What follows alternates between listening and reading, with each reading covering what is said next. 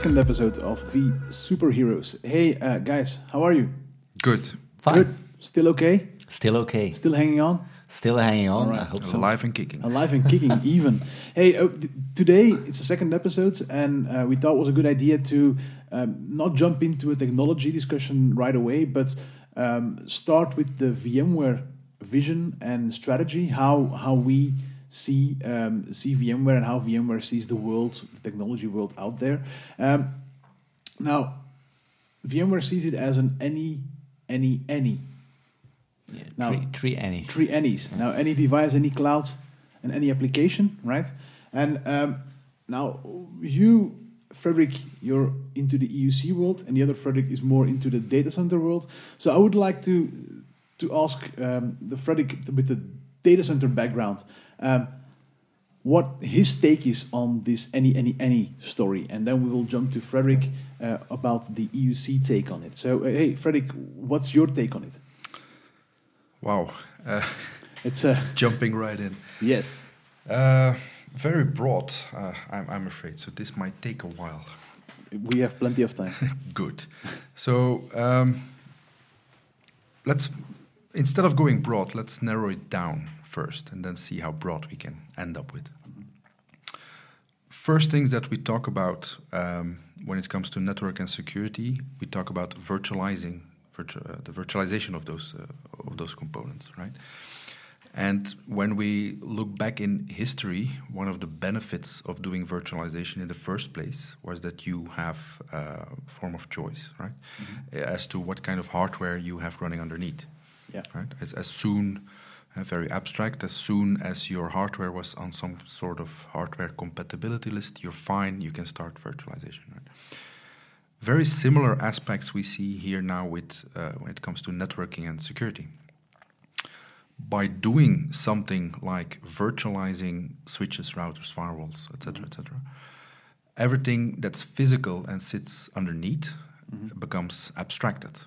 Correct. At first, right? So very easy to consume because it's part of the virtualization layer. Basically becomes a policy and all the benefits that you have from virtualization in the first place. That also means that in the long run, and that's where the any sits, any kind of switching technology or routing technology or even security fabric that you have sitting underneath that virtualization can become exactly that, any. Mm-hmm. We have some recommendations, obviously, because there are some requirements still that need to be followed. But it's a best practice that you should follow. Absolutely. The only concern you should have is that we, as a virtualization platform, put something on a physical wire, that we have the assurance that at the other end of the wire, it pops up again. Mm-hmm. That's basically it.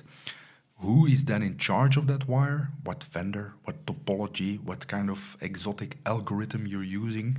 That doesn't really matter. Right. By which I'm also saying that your existing fabric, let's call it that, fabric as a sum of all switching, routing, etc., becomes relatively, and I hate the term, but becomes relatively dumb. Which is dumb with D-U-M-B. Stupid, yes. Why? Because all of the intelligence is now running in that virtualization layer. Correct. Well, which comes also with some advantages. Mainly advantages. Yes. Very few disadvantages, if any, actually. Any, again. We gotta and the circle is round. Advantages being obvious, right? So, again, looking back in history, when you virtualize, one of the benefits of doing putting a virtual server on that platform is that it becomes software. Very abstract. The benefit of doing that is that you can easily create, move, store, delete, backup, whatever, independent of the physical aspects of the server that it sits on. When virtualizing network and security, it becomes, again, exactly that. If you need a switch, if you need a router, firewall, load balancer, you name it, since it is part of that platform, you can now easily create, store, move, delete those services. Correct. Running on any, again, physical and disconnected as well from that physical layer. And also, if you look from a physical layer point of view, it doesn't really matter where that physical layer is. Absolutely not. So that's also what VMware can bring us. Yeah. So we don't really care where it runs, because any cloud is also one of the any's, right? Absolutely. So basically, you could sum that down by saying any resource, right? You could say that a private cloud, your own data center, or the sum of your private clouds, many data centers, as well as cloud resources, become that, a resource. And then through the power of virtualization, in this case mainly NSX, it allows you to consume those resources, no matter where they are. If they are geographically separated in different sites or running in a cloud or whatever, it's just a resource at that point. Correct. I always, and it might sound a little bit strange, but I always look at it as putting your VM in some sort of bag, and you can put that bag wherever you want, because you can consume it everywhere, right? Let's call it your picnic. If you want to consume your picnic at home, fine. If you want to consume your picnic somewhere else, fine. It will taste the same. It will look the same. It will potentially, if you hit a car or something like that, it would be a little bit mixed. But still, it is the same. It is the same ingredients. It's all the same policies. Right? That's what it's all about. One of the any's is, and perhaps my name colleague will have more details on that, or probably will have more details on that. One of the any's is about any application. True. And let's be very honest here. Why do we even have networks? The reason why we have a network is to make sure that everybody has access, preferably in a secured way, to that application. Because that application, that's your crown jewel. That's where your business. True. That's what your business is about. Right? True. The network is there to give access, again, preferably in a secure way, to users, to other parts of the data center, to whatever. The way networks were built the last 10, 20 years was in a certain way because the applications that we had were primarily client-server applications. True. So it makes sense that if you have multiple sites, for instance, that you have what we call a star topology, right? In the center of the star, like a wheel of a bicycle at the spokes in the center. That's where your data center sits, and all the rest is secondary sites. Today, however, what we see is that a lot of the applications that we consume or use to collaborate with are cloud-based. So it doesn't make any sense anymore to put that star topology in place and to make sure that every traffic is first, and that's the official term is backhauled. It's called backhauling to the data center, and then give cloud access. So it's much more beneficial to give each and every site its proper, in a secure way, again, as part of the foundation, access to the cloud, to where the services sit. And can we also, and that's maybe something I would like summarize it, because what we are talking about is especially the networking, virtualization, and how it connects to different clouds and whatever. What VMware gives you there is not another user interface. What we give our customers basically is a consistent layer of infrastructure. Absolutely. Right? So across clouds, which it spans basically from your private to your public cloud, whatever cloud provider there is, as long as they run some sort of our VMware technology on that end, right? Absolutely, yeah. So, and that gives us a very good, standardized, consistent infrastructure layer where we can run our applications on. Absolutely, right? and actually you already summarized it pretty well. One of the challenges that, actually there are many challenges, but one of the main challenges that our customers see is when going to the cloud is the fear of adopting new policies, new infrastructure. And the way they don't really understand how the cloud is built and how they can start building policies around it and really consuming those resources. What we as VMware, in that concept, what we as VMware provide is a consistent language. Correct. And not only consistent, but also a language that they have already learned over the last 20 years. That's so it. they don't need to adapt to new technology to start consuming the cloud in the way they consume any other, any other resource. But so change is good as long as change is good as long as people see the benefit of the change. Yeah. Right? If they don't see the benefit of the change, it's a burden. Sure. Right? It's the same thing with Frederick, the other Frederick's part. So VDI I always see as a change, and if the performance is better or equal as what it was before, then nobody will ever argue against it, because that's the moment they say, I don't care where my desktop is coming from. It's coming from some server somewhere in data center. I don't know what server is, and I don't know what storage is, and I don't know what networking is, but I still can work, and I still have my applications available to me as a user. So that's maybe your take on it as well. So if you look at user, and this is where it starts, user experience for the end user then. And a lot of people or a lot of organizations are thinking, hey, user experience is key, and they need to make sure that they have the same experience like they would have on a physical laptop. Correct. So if you can match that, normally you will not have any fear of change, but you always have fear of change, and that's the strange thing in IT. What I always notice is IT is helping changing organizations, but the first ones that are afraid of change is IT themselves sometimes. And that's a strange discussion.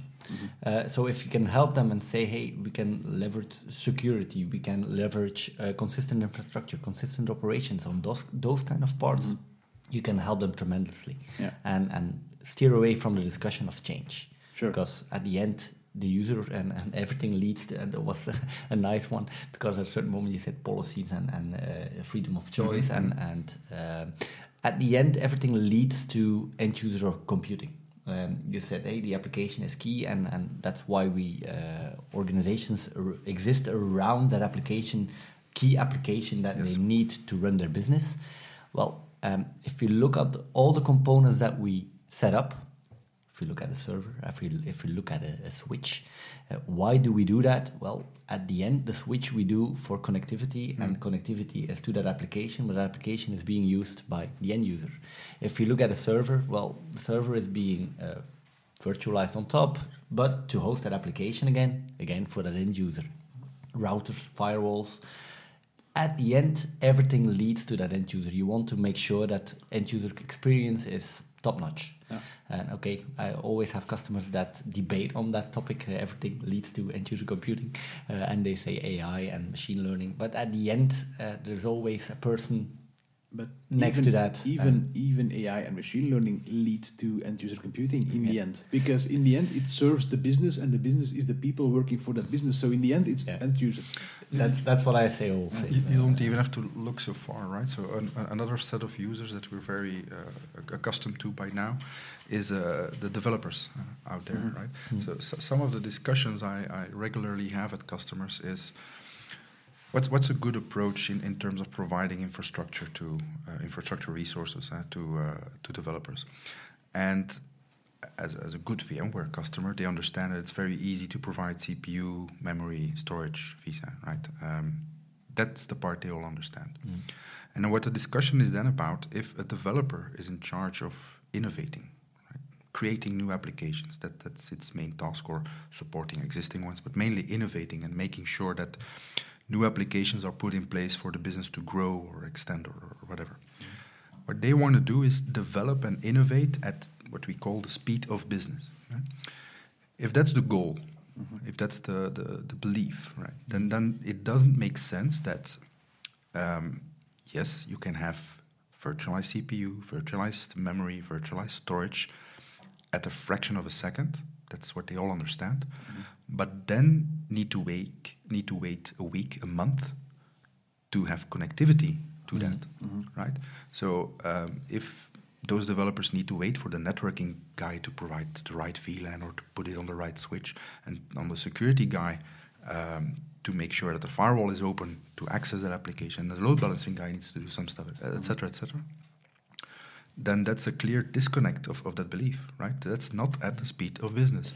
And that's where the policy-driven approach of software-defined networking, the part that I was discussing earlier, brings tremendous value, because there all connectivity and security is automatically generated by that workload. If you look at the bigger picture then, because you talk about software-defined networking, but if you look at everything as software at that moment, it's virtualized compute, memory and so on. Storage is virtualized, networking is virtualized, and the consistent infrastructure makes it possible to automate because it's a policy based. Makes it programmable. Yeah, you Programmable, can really absolutely, say, hey, I want to move, I want to put this on this part of the cloud, I want to move this on another part, and have a consistent operation because you have consistent infrastructure on that part. And then remaining, or the visibility of that different deployments across clouds is also one of the key takeaways, I would say, within the VMware strategy, is also give people the right insight in what we as an end user or what an end user would like to see. Costing, what is running where, how is it running, how is it performing, is it still okay, is my service up, right? So all these things are also coming to some sort of consistent operational model that we put in place for all our customers. Coming back to that developer experience, because I think there is also two speeds in the business today. You say developers are potentially working on putting new stuff in the data center in production as soon as possible, and the quicker the better, right? And potentially hit the wall, change it, and then go again. But there is also a speed of legacy, which is also something that we need to take into account, because going to a cloud, whatever cloud, going to the cloud, the speed of cloud is way faster than what potential our customers can do. Right? If you look at our region, and we're all in the same region, we can say that we're quite conservative from a new technology adoption point of view. Understatement, for sure. Yeah. So what I see happening is that people say, yeah, we want to go to the cloud, but not tomorrow, not the day after, but potentially a year from now. So in that time, they still need to keep their legacy applications awake.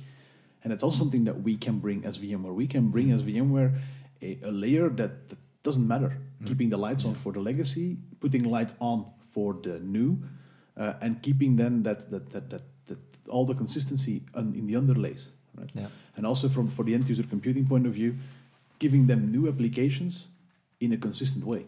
Yeah, and it's a nice thing. You said legacy, and I do not like the word legacy. I more like ancient. Call it ancient, traditional. Okay.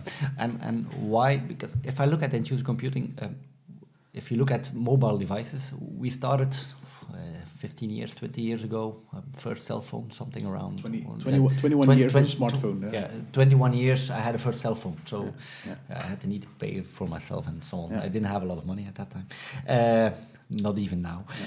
But to be honest, that was connectivity. If you look at if you look at the traditional applications, mostly they look at productivity, and then I like the term that you said, innovation. Mm-hmm.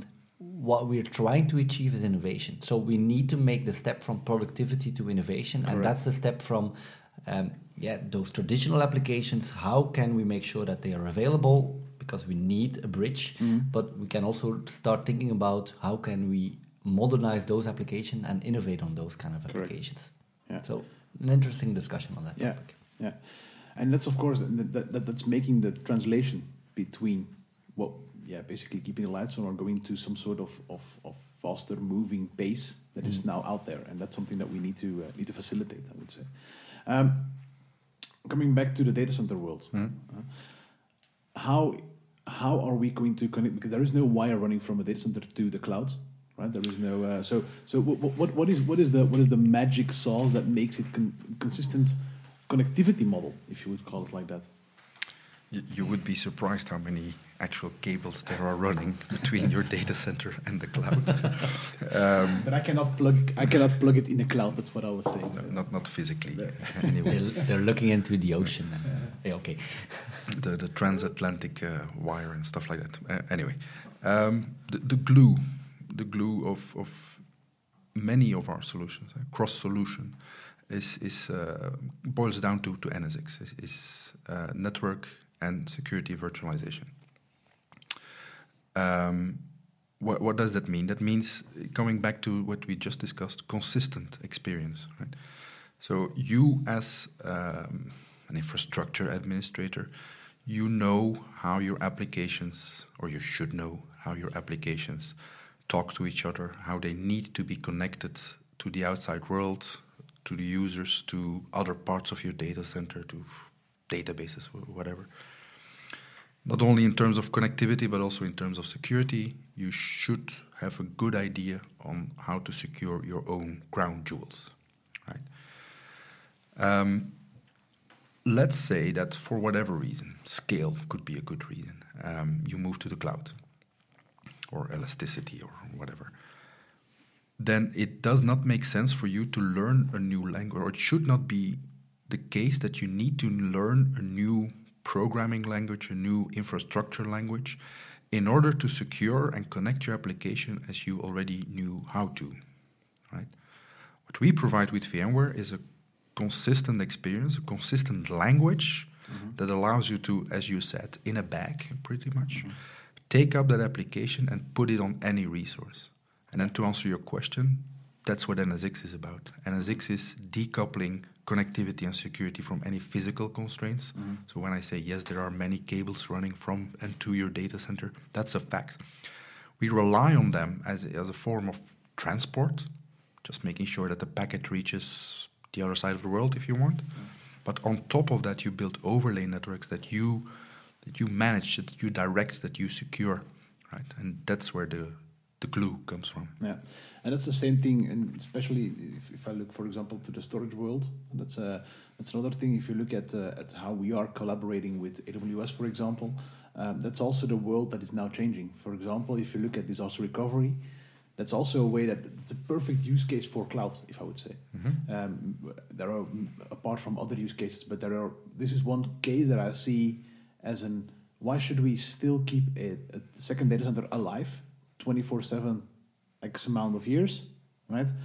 Well, we can just consume potential 4 servers out of the cloud, store all our data at the cloud provider, and once problems are arising in my data center is on fire, everything is down, potentially we can just spin up the flexibility of the cloud, drain that storage that we have there, put it all in production, and get stuff done fast, easy.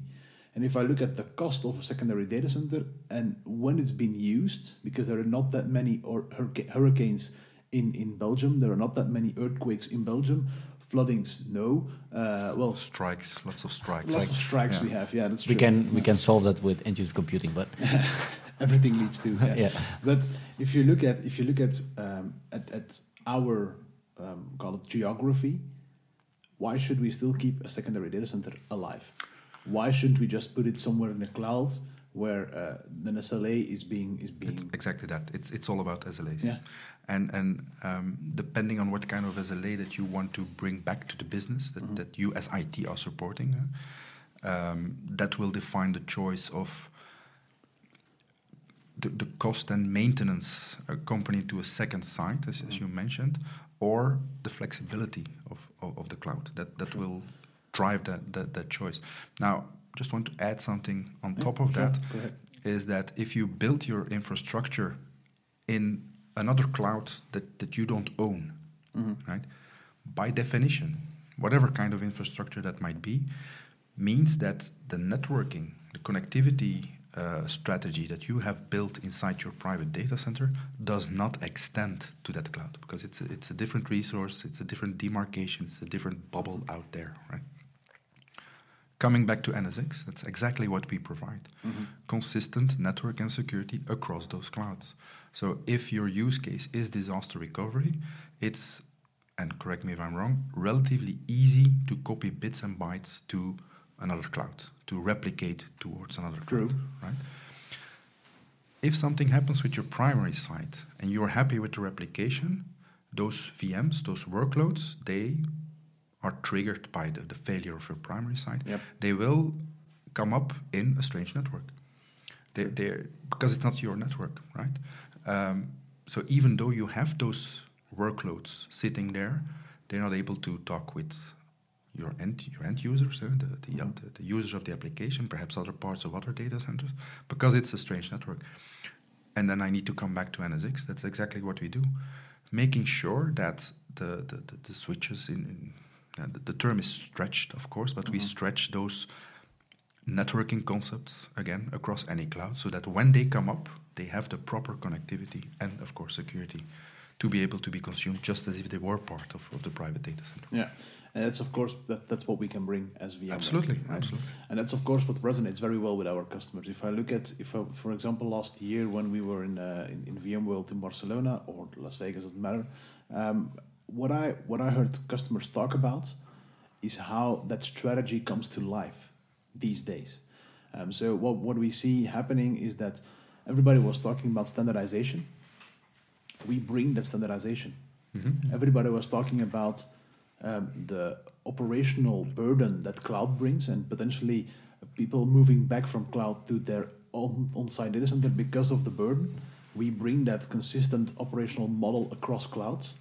And then, of course, we bring that developer and end-user computing experience cross clouds. Doesn't really matter where. We just we as VMware can bring it, and that resonates very well. If you look at if we would look back 5 years from here, and we look back, what it was just pieces of the puzzle lying on the table, but there was no real puzzle at that moment. And at this moment, there is a real good puzzle that fits together, and there is no pieces missing at this moment. We have a very good way forward and see how that puzzle fits together, and that's a really good to see that a company like VMware is basically now transformed itself. Absolutely. From one product company to a multitude of products, but now bringing that consistency across the complete portfolio to life. Now, guys, do you wanna add something extra to this? Call it summary. I have a topic in mind, but I refer to my colleague first. The first one that I wanted to add was the freedom of choice that I already touched on. But if we look on why we did virtualization in the beginnings, 20 years ago, almost 21, because we're 2019 now.